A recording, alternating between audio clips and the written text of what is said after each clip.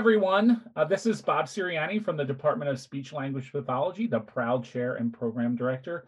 And I'm so excited to be back on the podcast circuit with one of my favorite graduate students of all times. Welcome, Jackie.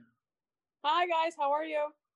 Jackie, can you introduce yourself? Tell our listeners a little bit about your story when you graduated from Salus and what you're doing now.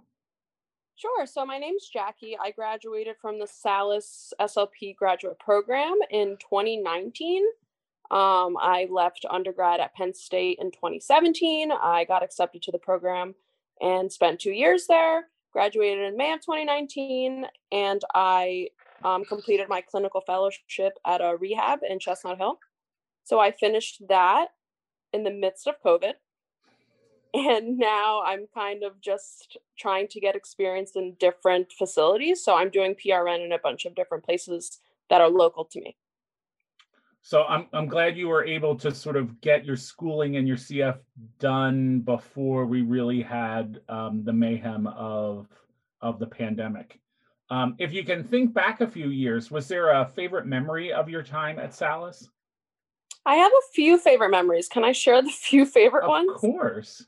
So my thing was always adults. I loved working with adults always. That never changed. So when we got to do the SAG house, I think it was the Samuel A. Greenstein house. I think it's an independent living facility. And we got to just sit around and chat with some of the residents there. And every week would be a different topic related to speech language pathology, like swallowing and voice. And we would make it fun and related to them. And it was so much fun because they were so sweet and so cute. And it was just a really great place to work on your soft skills, like communication and, being, talking to people at their level and just really working on your people skills, because these ladies are a little bit, they're cute, but they're tough. So if you could make them laugh, then I think you were basically good to go. So I love that. And then I love my whole adult placement at St. Mary's Outpatient Center. I think it really set the tone and the knowledge for the rest of my, clinical fellowship. So you've been out for a while. Have you stayed connected to the campus or to your supervisors? So I bother Bob quite frequently, and he's the best. He's always available and reachable despite everything that he's doing, all the 110 tasks on his list. So if I ever have a question, I can always call Bob or text him, whatever, or email. And then I always do talk to my supervisor from my adult externship. Her name is Marianne, and she was amazing. And even when I get a complicated case at a facility and I'm just not really sure where to start with, I can always text her, give her some background, and she'll throw some ideas out there. So she's been a great resource to have. It's a pleasure to sort of keep my clinical hat on and answer questions from not only our current students, but our alumni as well, because I think it allows us to stay connected as professionals, but it also challenges us to make sure that we have the right answers or give the right guidance, not only, again, to our students, but to our alumni. I think it's important to stay connected. Yes. So you've had you've made some career choices. How do you think your time at Salus guided your early career in speech pathology? So I had really great clients at the clinic, and I had really excellent supervisors there. And we could honestly just talk for hours about different, patient backgrounds, different procedures they might have had that would have affected their swallowing. And I just always found that to be so interesting. So if anything, the supervisor sparked my interest even more.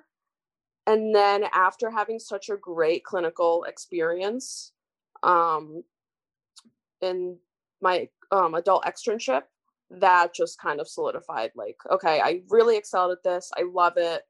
My supervisors are always here to help me. I know I can always reach out to them. And I've reached out to Dr. Lustig as well. And I think even Randy one time when he was teaching here. And that it was just an easy choice. But if I remember correctly, you showed up on our doorstep saying, like, I know I want to work in the adult world. And despite us giving you kids and maybe trying to convince you otherwise, we solidified your love for adults in the medical settings. Yes. So, I mean, before I came to Salus, obviously you are required as your prerequisite to complete 25 observation hours by ASHA.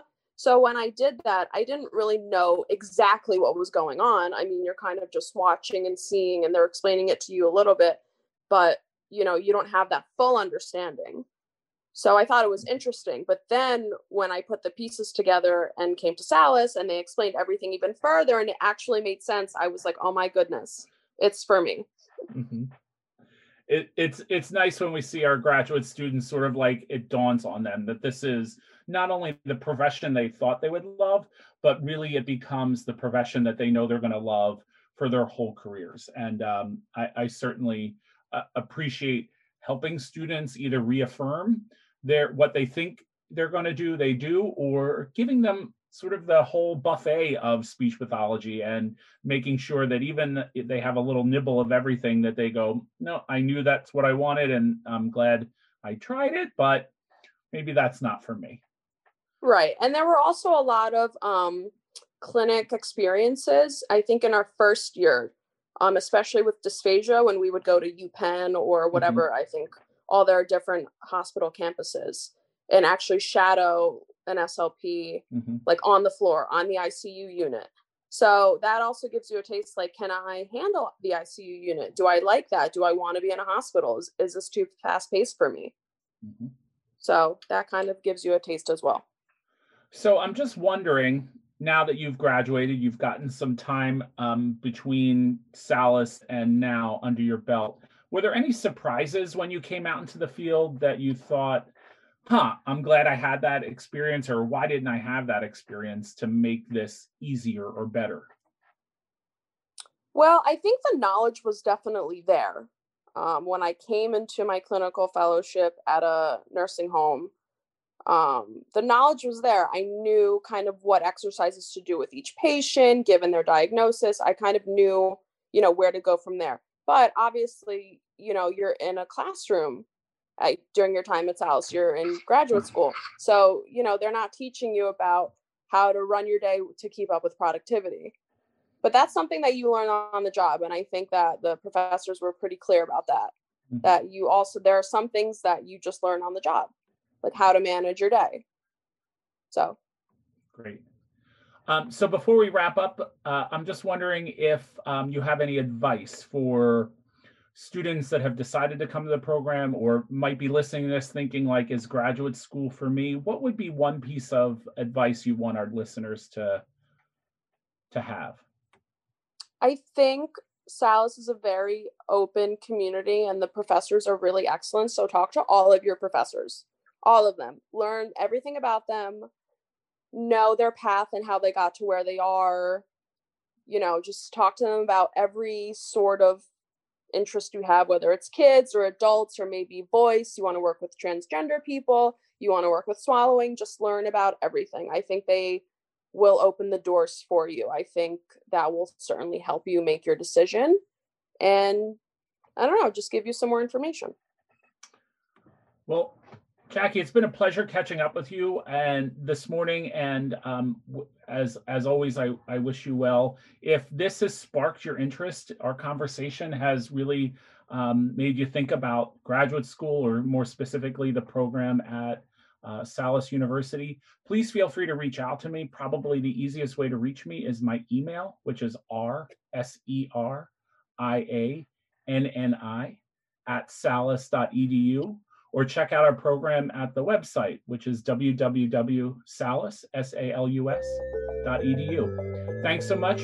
Be well. And until next time.